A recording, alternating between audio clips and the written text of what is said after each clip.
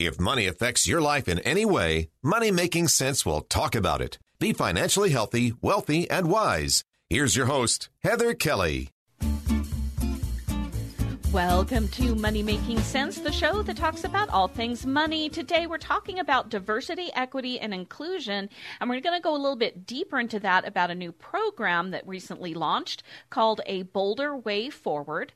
Joining me today is Emily Dorowski. She is the Associate Director of Utah Women in Leadership Project, and also Susan Spears, who is the CEO of Utah Association of Certified Public Accountants, and UACPA is also the sponsor of Money Making Sense, so we're always glad when Susan can join us. Welcome to the show. Oh, thank you. We're thrilled to be talking about this. We've got a great discussion that's going to happen here. Thanks for having me. Oh, you're welcome, Emily. Now, we have talked about this before in the past, diversity, equity, and inclusion. And I don't think a lot of people, especially if you are in the what we'll call the white majority, really understand why it's so important to have diversity, not only in the workplace, but in your neighborhoods, with people that don't look exactly like you or think like you in positions of power. Why is this so important? So a couple things. I've had the opportunity to sit on many boards over the years. And of course, I'm in a profession, CPA profession, that although I wish I could say was a good half and half male, female, or better represented with all our different races, cultures and everything, we lose something when we don't bring to the table those that have different thought processes, different backgrounds, and just different experiences. I think that we lose a lot. And I'll just add, Utah's becoming increasingly diverse in our population. And when we don't have leadership that represents that population, then we're not getting all of the voices that are so critical to understand how to serve everyone and how to make our communities better. If I'm a business owner and I don't have anybody who works for me or maybe even higher up the chain of my business that are diverse, that don't look like me, whether it's all Black offices, all women, all men, whatever it is, if everybody looks the same, and I don't know that I think that having a different person telling me something I maybe don't want to hear is a good thing. I think that is a little bit of the modeling that we continue to be in currently. That's kind of the culture. It's, everybody needs to be like me, but we've got to understand something. And Emily, you hit on this beautifully. In Utah, as all over the world, all over the nation, our cultures are changing. No longer are we just a white majority. I mean, if we look in Utah, we're seeing different cultures just expand and grow. And we've got to be able to understand how these people work, kind of their backbone, their experiences, kind of what they bring to the table.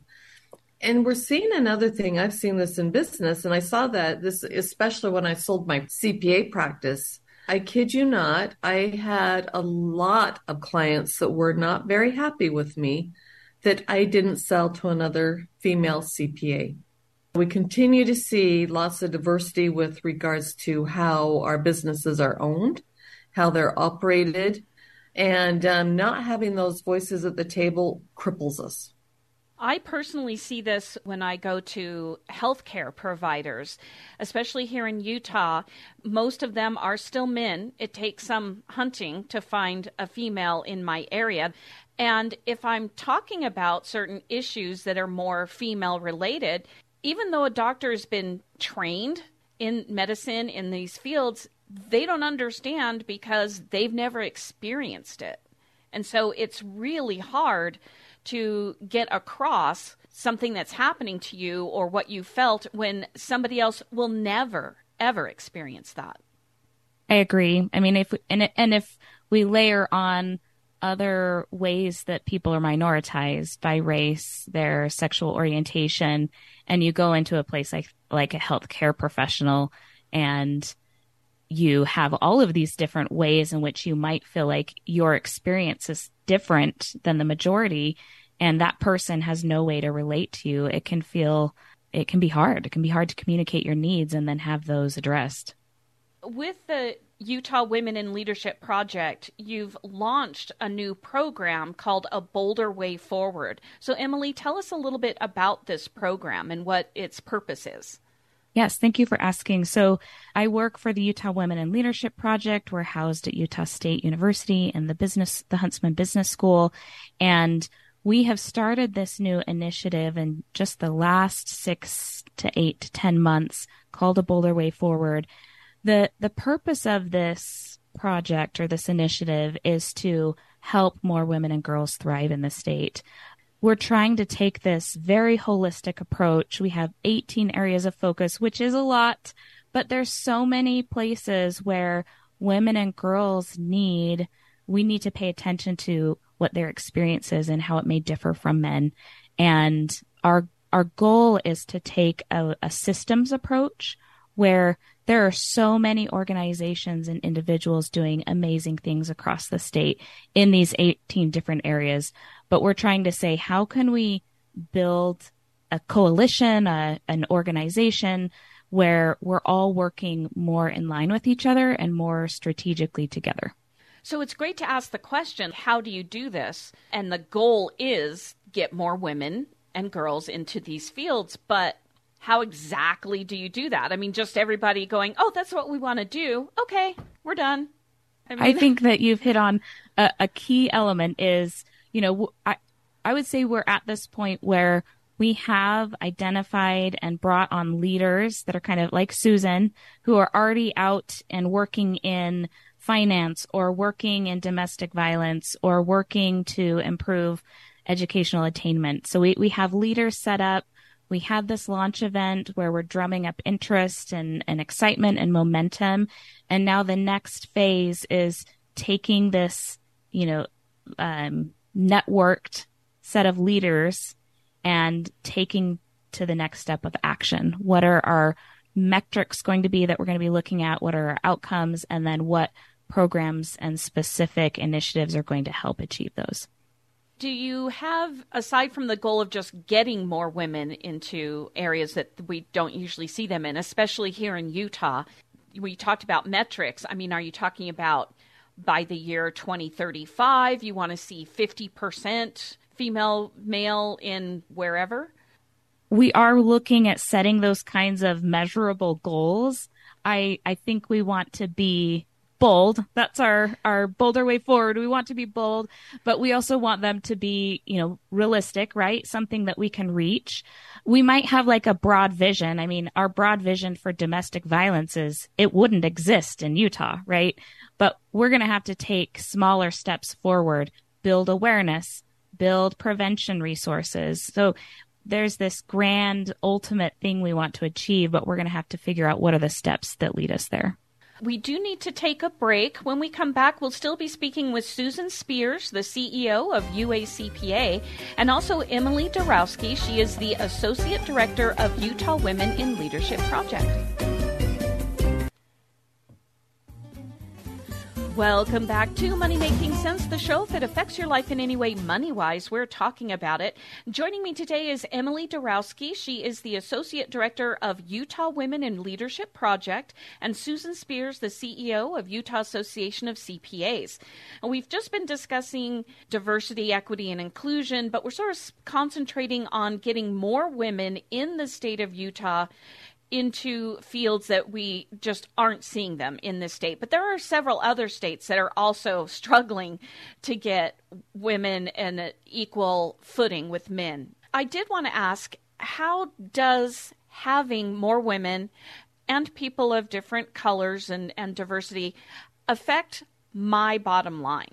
That's the big thing is, okay, it's all great that we want to have all these other people, but does including them help me? I think that, me, I'm going to look at things from a financial standpoint. And as we model businesses, as we design things, engineer things or whatever, typically in the past, because we've had male-dominated fields, if you will, things were designed for men. So let me give you an example. For years, I've driven a Tahoe, Chevrolet Tahoe.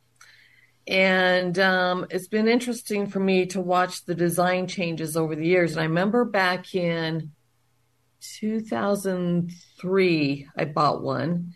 And I noticed that like some of the tabs, like the locks and stuff, had a little curve underneath. You just didn't push it down anymore. There was a curve that you could reach under and lift it up or push it down. And at the time I was kind of into some of this stuff, I mean, I was still fairly early in my career, but I was noticing some of these inequities or whatever. I mean, I would say, why can't they just design things so that fill in the blank, it's user friendly for me, my own selfish reasons or whatever. Well, I had made this comment to the salesman and he said, GM had been very intentional and deliberate in seeking to hire female engineers to fit the needs of our women drivers because they knew that women were driving these vehicles. So thus the curve was born because many women would get their nails done.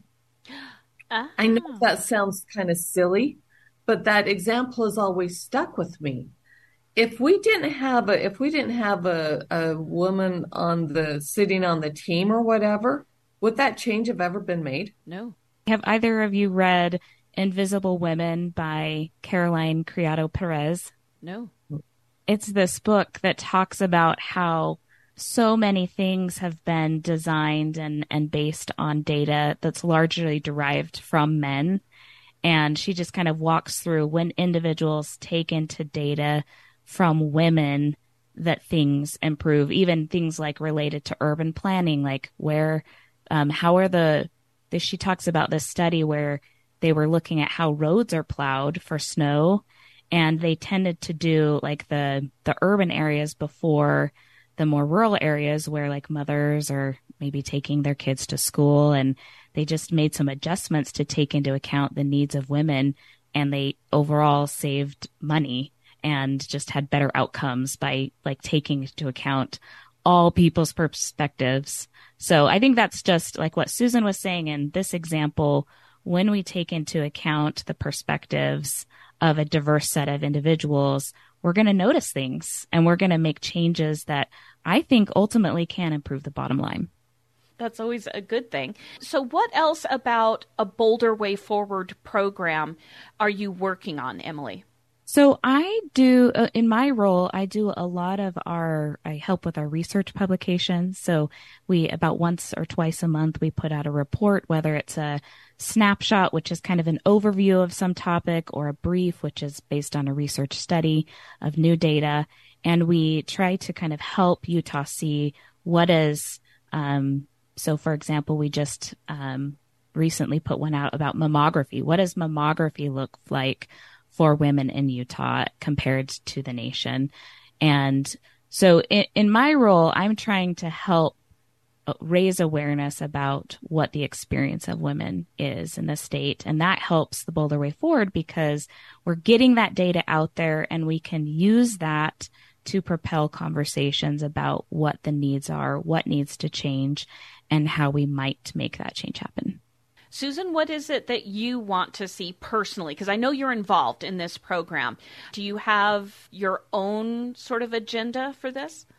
No, but yes. If we look at the whole Bolder Way Forward and the impacts of women on society, and I would invite everyone to go to the website. If you go to the usu.edu website, you're going to see that there are different areas of focus, whether it's education or safety, health and well-being, workplace and everything, finance, of course.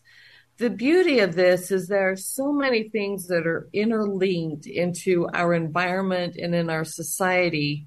And having that awareness, bringing people together, I think what this organization is going to do is rather than silo these different areas of challenges that not only does Utah have challenges with, but our nation, maybe other states will take notice and look at the modeling that Dr. Susan Madsen and her group have been doing.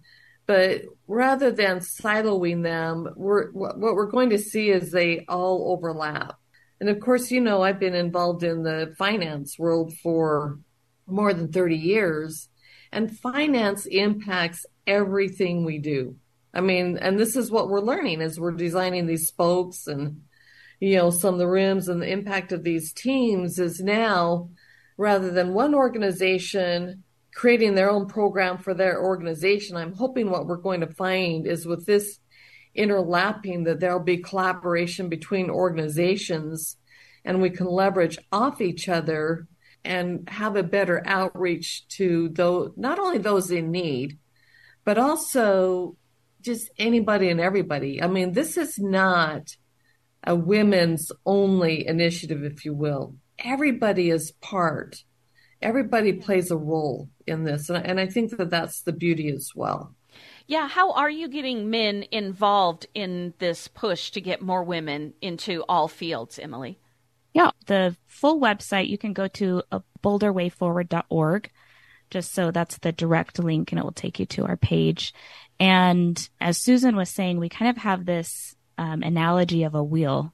So that's why she was saying spoke and rim. So the spokes are these 18 areas of focus. And then the rim, we have these topics or concerns or issues that kind of relate to all of the different areas, like male allyship, like identity, like sexism. So these are things that kind of weave in and out of all of the other areas. So with male allyship specifically, our hope is we're gathering leaders that will help kind of develop working groups that will think about ways we can increase male allyship across the state and really try to garner support from both men and women for this initiative. And then just one other thing I wanted to say is that, I've kind of talked about this organizational structure that we're building for these 18 different areas, but we also want to trickle down to the grassroots. We want everyone who is interested and has passion about this to get involved. On our website, we do have a survey that individuals can take to kind of show how they're interested, which areas they want to get involved in, because we need everyone to play a part in making this change really press forward with a faster rate and more efficiency. We need to take one more break. When we come back, we're going to talk about something a little bit more on the national level, but I think you might be able to address it. So we'll be right back with Emily Darowski. She is the Associate Director of Utah Women in Leadership Project, and Susan Spears, the CEO of UACPA.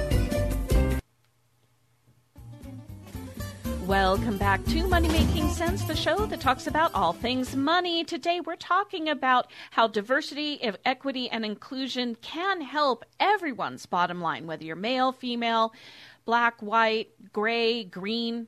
Joining me today is Emily Darowski. She is the Associate Director of Utah Women in Leadership Project, and Susan Spears, the CEO of UACPA. So, just recently, we had the U.S. Supreme Court. They've struck down affirmative action, which, if people haven't heard about it, most people have. It was specifically designed more for colleges to get more diverse people into universities. So, how do you think, Emily, that striking down affirmative action, how could that affect, or will it affect, women in education and business opportunities? I think we're going to see ripple effects for this decision. It's probably going to take across several years with different people doing studies and analyses. We'll see the impacts. But I would say we know that there are barriers that exist for minoritized groups in terms of getting an education, in terms of starting businesses and structuring those businesses so they're successful. And I guess I myself don't want us to have this zero-sum mentality that if some people are given opportunities, that means that all necessarily suffer because of those opportunities given to others. So that's kind of one of my personal takes. Susan, any thoughts? It's a struggle. We certainly don't want to take away opportunities. And my own experience, I remember when I graduated from college, into my first job, I was interviewing with a firm, and it was actually a firm that I really wanted to go to work for, and I was on that third round. I mean, the interviewing process is too complicated in my opinion, but I remember the gentleman I was interviewing with stood up and said, well, we're required to hire at least one female for this position, and it's between you and another individual. Here I am, a snot-nosed 20-something-year-old, looking for this job, but I remember feeling deflated. I remember I just stood up and I said, well, if you're hiring me because you have to hire a female rather than my merit, then I'm not your person. And I walked out the door, proceeded down to my car, and then cried all the way home because I thought, oh, I'm never going to get a job. But I remember that part of affirmative action, being young, and it's always stuck with me. I have never liked that. I think that there are other barriers into any work, whether it's a profession, industry, or whatever, that we need to be looking at. And this is another reason that we need more diverse work structures, more diverse people sitting in our legislatures. I struggle, that being said, I struggle with legislating how we do this. I always thought of it more like if you had two candidates that pretty much matched. Their skill levels were the same. They had mostly the same education. One was black, one was white, or one was male, one was female. That affirmative action just said you should go with the female or the black person. Because for so many years, they never got that choice. Like if a woman and a man walked in, it was always the man that got hired for hundreds of years. So that was sort of my take on it. I didn't think about it as, well, we have to hire a woman. And then now you're like, oh, wow, I'm just a quota. Yeah, I'm struggling that it's the solution. I think that in our hiring practices, I think that in our education, we need to be more intentional about letting our students, our prospective employees know that the world is yours to garner. I think that we need to do a better job at that. I think that we also need to look at other legislation that prohibits or creates these barriers. Like I learned of one yesterday. I'm here in Arizona in a conference right now, and we were talking about some licensure issues to some different professions. And I learned that for many professions, if you don't speak the English language, you can't license. And I was honestly shocked. I had never thought of that. And I thought, what are we creating with this? We have so many capable people. And if English is a second language, is this yet another barrier that we need to tear down, that really is crippling somebody more than it should? And how does it impact our economy in the day and age that we live in? Yeah, that's interesting. I was doing some reading this morning and kind of tying this back to our healthcare conversation a little bit earlier. I was reading this article about an interview between a doctor of color, and they were talking about affirmative action, and they were just talking about some of the barriers that minoritized groups may face when trying to get into college or get into medical school in this particular case. And individuals from minoritized groups might not have as easy access to loans. They might not have parents who went to college, so they don't have this close mentorship of this is what the process looks like. These are the next steps you need to take. They might not have the funds to buy college preparatory materials that help them successfully take the entry exams. For me, it was just enlightening to kind of broaden my perspective of what maybe are some of the barriers that exist. And if this is the decision that's been made by the Supreme Court, let's just not ignore that these barriers are there, but let's move forward and try to find ways to address them. So what else does Boulder Way Forward have in mind, your plans moving forward now that the project has launched? Yeah, that's a good question. I mean, related to this piece that we're just talking about, one of our focus areas is higher educational attainment, and we're looking at, particularly in Utah, we're seeing this trend where women are getting bachelor's degrees at about or slightly above the same degree as men. But there continues to be one of the largest gaps in graduate degrees. So I think that's one area where I think we'll see some initiatives and movement. How do we encourage more women to get graduate degrees? Which then, tying it back to finances, it's you can get higher paying jobs when you have a graduate degree, and especially, depending on what industry that you go into. Okay. Any final thoughts as we wrap things up that we need to know about A Bolder Way Forward, just diversity, equity, and inclusion in general? First of all, I would encourage anyone listening to this to hop onto the website and explore it and really kind of think about areas that they either may have interest or maybe areas that have impact to them personally. I would encourage that. And then secondly, would say we're all in this together. And I think that we need to, I find myself as I ponder some of these things or as I get involved in just different projects or boards or whatever, I find myself just taking some little self-analysis just to make sure that I'm not exhibiting behavior that is maybe biased towards something or somebody else. So maybe your own personal awareness campaign as to how you're really thinking about these issues that we're facing today. And I'll just say again, our website is abolderwayforward.org, and we see this initiative as helping women thrive and girls thrive. But as we do that, families will thrive, communities will thrive, Utah will thrive. Love that. And also I would throw in, don't be scared of change, either in yourself if you need to grow, or of other people coming in that you just haven't had contact with before. All right. Thank you so much, Emily Dorowski, the Associate Director of Utah Women in Leadership Project, and also Susan Spears. You are the CEO of UACPA and also the sponsor of Money Making Sense. So thank you so much. Thank you. Thank you. Thanks for listening. You can email me with any questions or topics you want to hear about at hkelly@ksl.com. That's HKELLY@ksl.com. And because this is Money Making Sense, you can subscribe for free on Spotify, Overcast, Apple Podcasts, anywhere you listen to your favorite podcast, and you'll never miss another episode. Thanks for being a Money Making Sense listener. Follow your common sense on the social media. Money Making Sense on Facebook, Twitter, and Instagram.